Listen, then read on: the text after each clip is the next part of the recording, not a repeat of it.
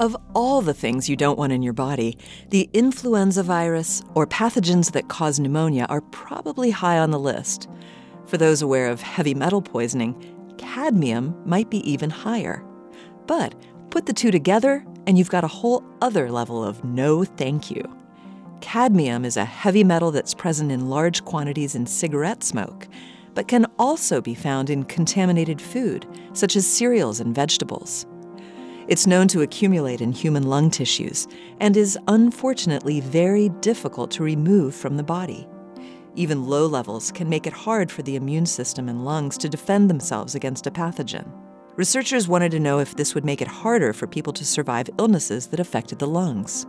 They looked at data from the U.S. National Health and Nutrition Examination Survey, a representative sample of U.S. adults over 45 years of age, to compare the mortality rates from influenza or pneumonia of people whose cadmium levels were on the lower end versus people whose cadmium levels were on the higher end.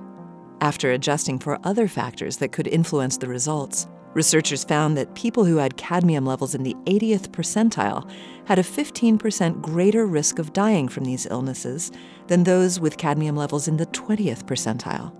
This relationship remained even among never smokers, highlighting the risk of background exposure. Separate studies have found that cadmium might worsen lung inflammation and impair immune function, which could explain the mortality outcomes the researchers found. As if having the flu isn't bad enough. This Moment of Science comes from Indiana University. We're on the web at amomentofscience.org. I'm Yael Cassander.